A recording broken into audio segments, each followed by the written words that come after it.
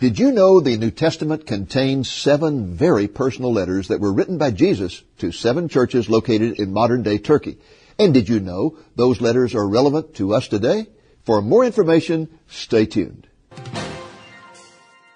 Lamb and Lion Ministries presents Christ in Prophecy, a program that focuses on the fundamentals of Bible prophecy, showing how current events in the news relate to biblical predictions of end-time events and the soon return of Jesus. Now, here's your host, Dr. David Reagan. Greetings in the name of Jesus, our blessed hope. I'm Dave Reagan, founder and director of Lamb and Lion Ministries, and I want to welcome you to our program, Christ in Prophecy. I'm delighted to have with me this week 2 of my dearest colleagues who are experts in Bible prophecy and who are going to help me to interpret and apply the 7 church letters of Revelation. They are Dennis Pollock, who is the founder and director of Spirit of Grace Ministries in McKinney, Texas, a suburb of Dallas. And the other is Don McGee, who is the founder and director of Crown and Sickle Ministries in Amite, Louisiana. That's sort of a suburb of Baton Rouge, although it's way out there in the country. It is. Yeah, okay. Well, thanks for joining me, fellows. It's good to have you back. Good to be here. Thanks. Okay. Great to be with you. This is our 3rd program in a series on the 7 letters to the 7 churches of Revelation. These are letters that Jesus dictated to the Apostle John when Jesus returned to this earth 65 years after his death, burial, and resurrection. In our first program, we presented an overview of all 7 letters, focusing on 13 promises the letters contain for those who are classified as overcomers. And we saw that an overcomer is defined as a person who has placed his faith in Jesus as Lord and Savior. Last week, we took a look at the Isle of Patmos where the letters were written, and we discussed the first letter, the one to the church in Ephesus. This week, we're going to take a look at 2 more of the letters, the ones written to the churches at Smyrna and Pergamum.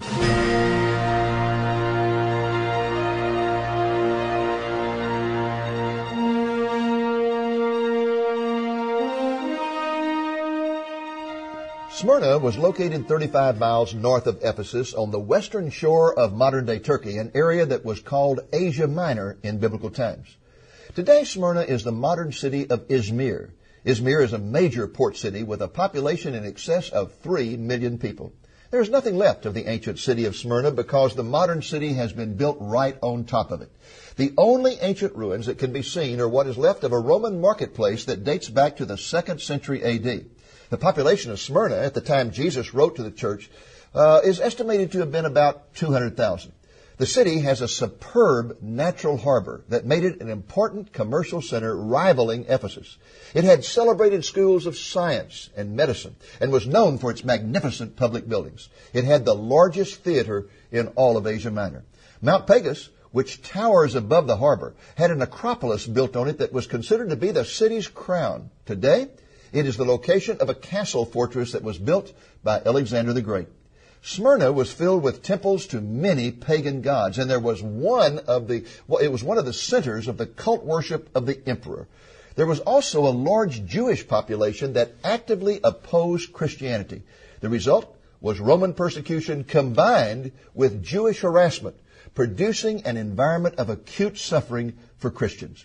The most interesting place to visit in modern-day Izmir is the Church of St. Polycarp. It was built by the Anglicans in 1625 to honor the man who served as bishop of the Smyrna church from about 105 A.D. to 155. His name was Polycarp. He was the disciple of the Apostle John. He was burned at the stake when he was 86 years old, and when he was asked to denounce Jesus while tied to the stake, he responded, 86 years have I served Christ, and he's done me no wrong. How can I speak evil of my King who saved me? Polycarp's martyrdom was a manifestation of the severe persecution the church at Smyrna was suffering when Jesus wrote his letter to them. Let's go to that letter now. And Dennis, would you read it for us? Okay, well, we're reading from the 2nd chapter of Revelation. In verse 8 it says, "And to the angel of the church in Smyrna write, These things says the first and the last, who is dead and came to life. I know your works, tribulation and poverty, but you are rich. And I know the blasphemy of those who say that they're Jews and are not, but are a synagogue of Satan. Do not fear any of those things which you're about to suffer. Indeed, the devil is about to throw some of you into prison, that you may be tested, and you'll have tribulation 10 days. Be faithful until death, and I will give you the crown of life. He who has an ear, let him hear what the Spirit says to the churches. He who overcomes shall not be hurt by the second death. Thank you, Dennis. How would you characterize this letter in general? Well, it's got some positives and negatives. One of the most positive things is that there is no criticism by Jesus of the church. There's only one other church in that category. Nowhere does he tell them to repent, which he does to 5 of the churches. Side with relief. Yeah, that's a good. The negative side is he says, I know some things. One of the things he knows is they've got tribulation. They've got a lot of persecution going on and poverty. And I think Walvoord pointed out that the word poverty means abject poverty. These were not just slightly poor people. They were in desperate straits just in terms of material goods. And then not only is their situation bad, but it's apparently going to get worse because he says you're going to be persecuted for 10 days. And, of course, there's a little difference of opinion whether those were 10 literal days or not. But in the midst of it all, he says, I know it. He says, be faithful, and I'll give you the crown of life. So all in all, it's very positive. But in spite of the fact they have problems, Jesus does not promise immediate deliverance. Okay. What about verse 10, verse 9, where it says that he is concerned about the blasphemy by those who say they are Jews and are not. Now, who are Jews and are not? What is that talking about? It could be that they were much like their ancient forefathers who, when they got to Canaan, became affected by paganism. And though they had Abraham's blood going through their bodies, they had no faith that Abraham had. They were Jews by nature, but were not really Jews by religion and conviction. Okay. What else? Anything else you want to add to that? I know this is kind of a mysterious thing, and people have to guess and speculate at what it is, but you have anything to add to that? Well, history tells us there were a large number of Jews that were very hostile toward Christianity in the Smyrna region. And it may be that Jesus was simply saying, they are literal Jews, but they are not true Jews because they are opposing, what God is doing. Right. One verse that came to my mind is over in Galatians chapter 6 and verse 12, where it says, those who desire to make a good showing in the flesh try to compel you to be circumcised, simply that they may not be persecuted for the cross of Christ. Yeah. In other words, they get circumcised and they say, hey, well, I'm really a Jew, even though they are a Christian. And it could be that. I don't know for sure. One is not only outwardly a Jew, but must be one inwardly. Yes. You see. So it's a rather mysterious statement here, but evidently there was some real problem going on there with the Jewish people and the church. Whether they were within the church or outside the church, we know that there was some harassment outside the church. Now, Jesus promises that if they remain faithful under persecution, they will receive the crown of life, and they shall not be hurt by the second death. What is the crown of life? What is the second death? The crown of life is not a diadem or a regal crown for a sovereign. The word there simply means a victor's crown. There are two different words there, as most of us understand. The one word for victor's crown and quite another word for a sovereign's crown. We are not going to be kings, but we're going to be victors, and the crown that we receive will be that of one like an athlete who competes and wins in a race. The second death, I believe, has to do with the lake of fire. In Revelation 20:14, we see that. And it presupposes the first death, which I believe to be the personal sin that separates us from God, according to Ephesians 2:1. So we have a death that results in our separation from God here as a result of our sin, which is a form of death, separation. And then we have the eternal separation in the lake of fire. Okay, Dennis, you have any comments about the crown of life or the second death? Well, we covered that in another program to some degree about but they may not have been watching in that program, so let's do it for this program, okay? Well, Don did a good job, too. So just to add to that, the second death it was actually used by Jewish rabbis, and Christ picked up, apparently, a phrase that was common and used it here. And it indicates, as in Revelation 20 describes, the lake of fire, this casting people into the lake of fire. And, a lot of times people are mixed up about hell. And we often think, I know one guy talked about some buddies of his that were not Christians and they died. And he said, yeah, they're crackling and popping in hell right now. Well, that's colorful language, you know. It's kind of interesting to think about. But the truth is there's nobody crackling and popping in hell right now because the white throne judgment has not occurred. Nobody's in the lake of fire right now. If you could go and visit there, you'd find it empty because there will first be a judgment, and then the sinners will be cast into the lake of fire, which the Bible declares is the second death. Beast and false prophet will be the first two occupants. Yeah. Yes. Well, in talking about this, one thing that comes to mind, it seems to me what Jesus is saying here, you got two alternatives. You can either receive the crown of life or you can receive the second death. Mm-hmm. It's going to be one or the other. Life or death. God deals with sin in one of two ways, grace or wrath. And every person watching this program right now and all of us in this studio are under either the grace of God or we're under the wrath of God. God must deal with sin. He deals with sin in those two ways, grace or wrath. And there's not the idea that many people have of God is the cosmic teddy bear who's big and soft and warm and furry, and when you stand before him, he's going to wink at you and say, well, I know you never accepted my son, and I know that you were a boozer and a woman chaser and all that, but you were a whole lot better, than the fellow that lived down the street from you. And God doesn't grade on the curve, he grades on the cross. That's right. It's going to be grace or it's going to be wrath, one of the two. So he's talking about either the crown of life or the second death. That's not the first time we come across the crown of life. Over in James 1 in verse 12, it says, blessed is a man who perseveres under trial, for once he has been approved, he will receive the crown of life, which the Lord has promised to those who love him. Mm-hmm. There's going to be degrees of reward as we stand before the Lord Jesus Christ, but it seems to me like the crown of life is probably simply the crown for those who endured testing, the crown that came through successful in their time of testing, but there's going to be a crown of life that's going to be a special reward. For those who have never received Jesus, it's going to be the second death. It's going to be eternal separation from God. So it's one or the other. Yeah. Okay. And that brings us to the heart of the gospel, which is receiving the grace of God or living under the wrath of God. And the reason that's significant is that so many churches are departing from that, and they're presenting Jesus as just kind of a good buddy to help, make your life a little nicer.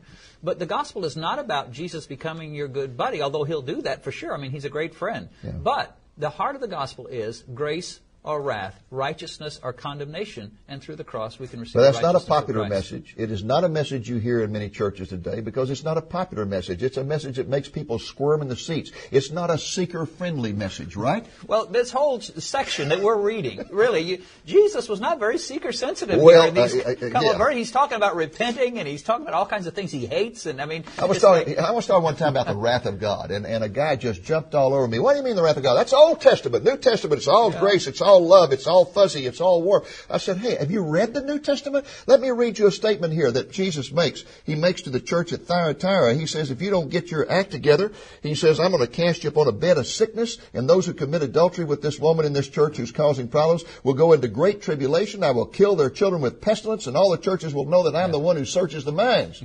So they forget about the justice aspect of God. Everybody wants to talk about his love and grace and mercy, all this huggy, touchy, kissy, feely stuff, and there's a place for that stuff.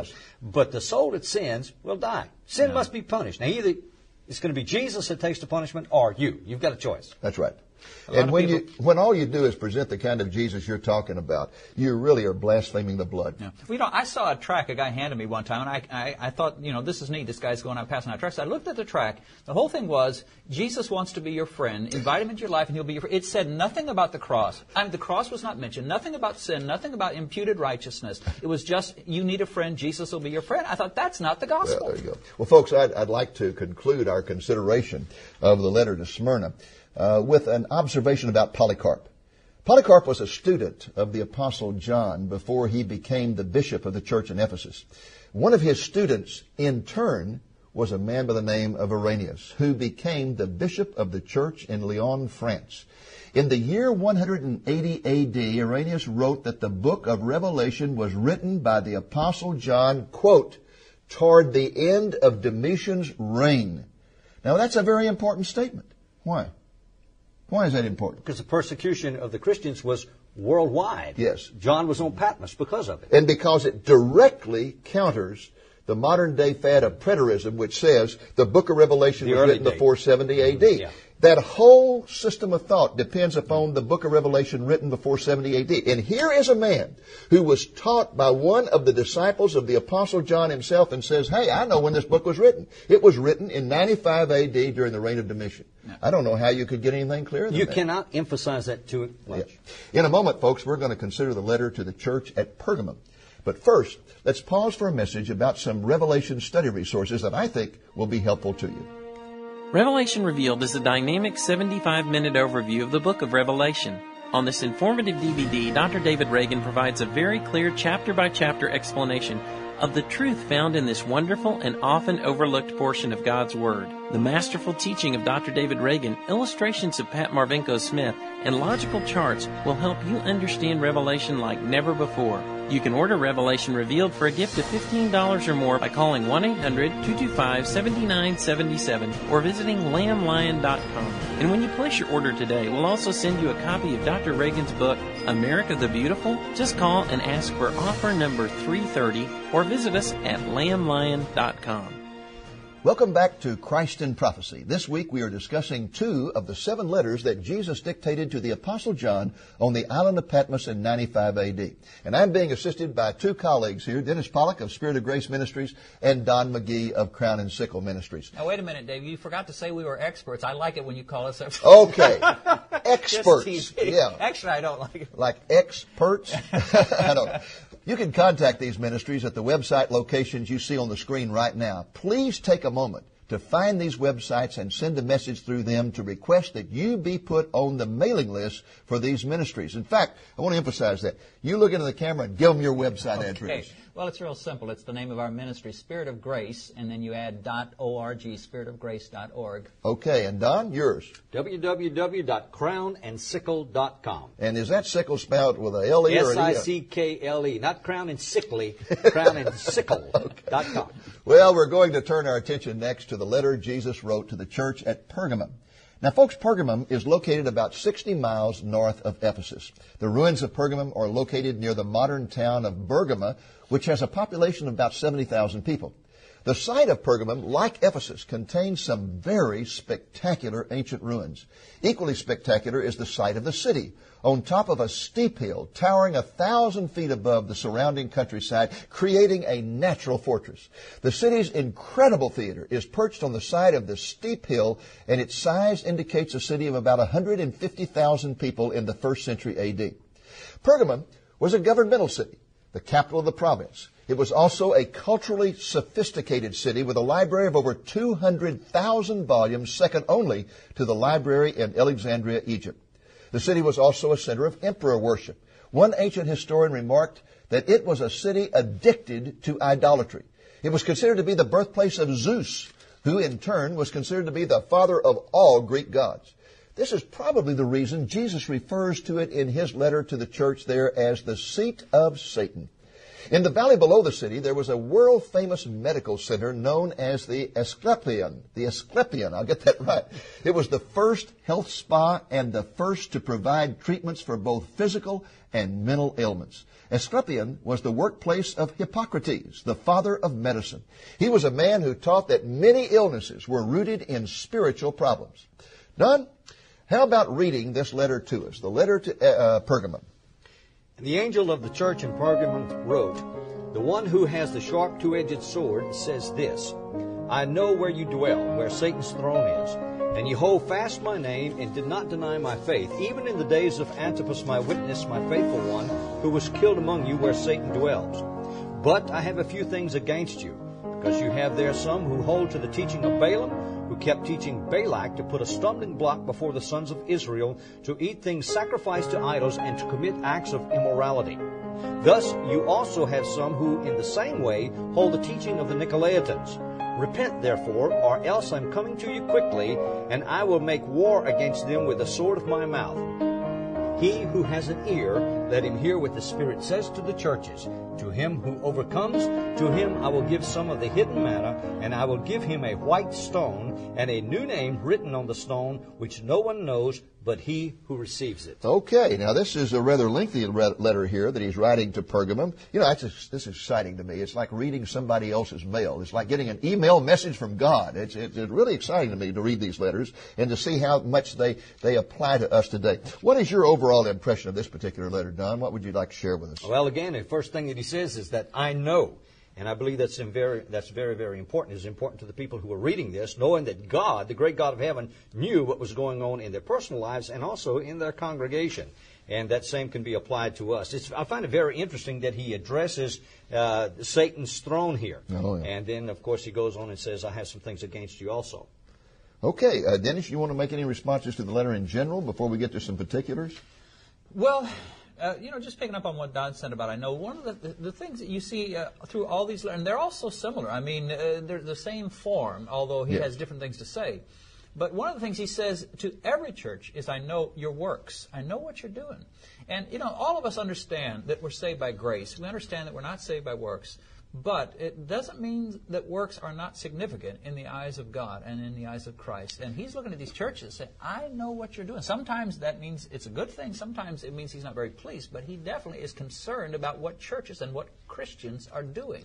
In our first program in this series, when I gave my introductory overview, I made the point that the church was under tremendous persecution at this time. All over the Roman Empire, people were being required to come and drop a piece of incense in a fire and say Caesar was Lord, and only Christians wouldn't do that.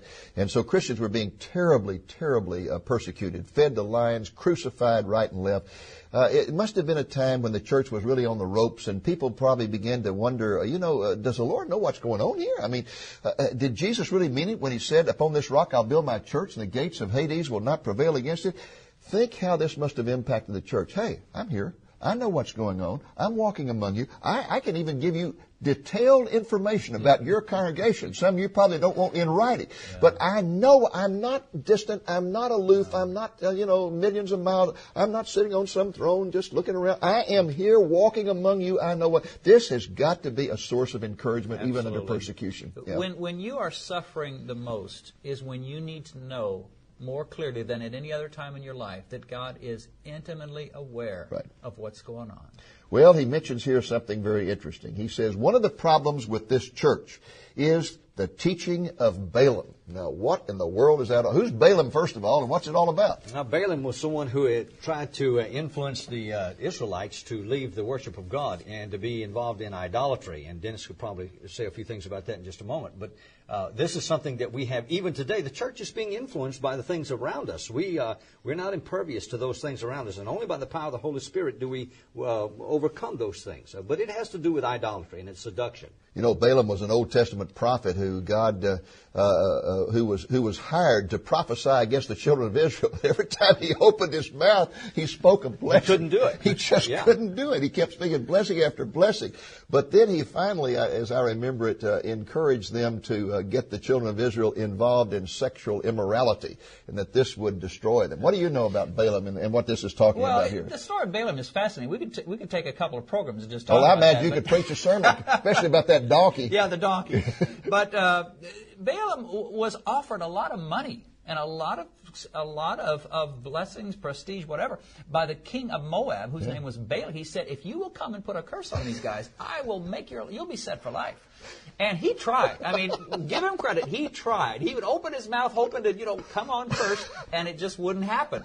And finally, he's about to lose everything. I mean, he had the chance to make all this money and just be rich, in our terms, a millionaire or whatever, and he's about to lose it. And he thinks, you know what?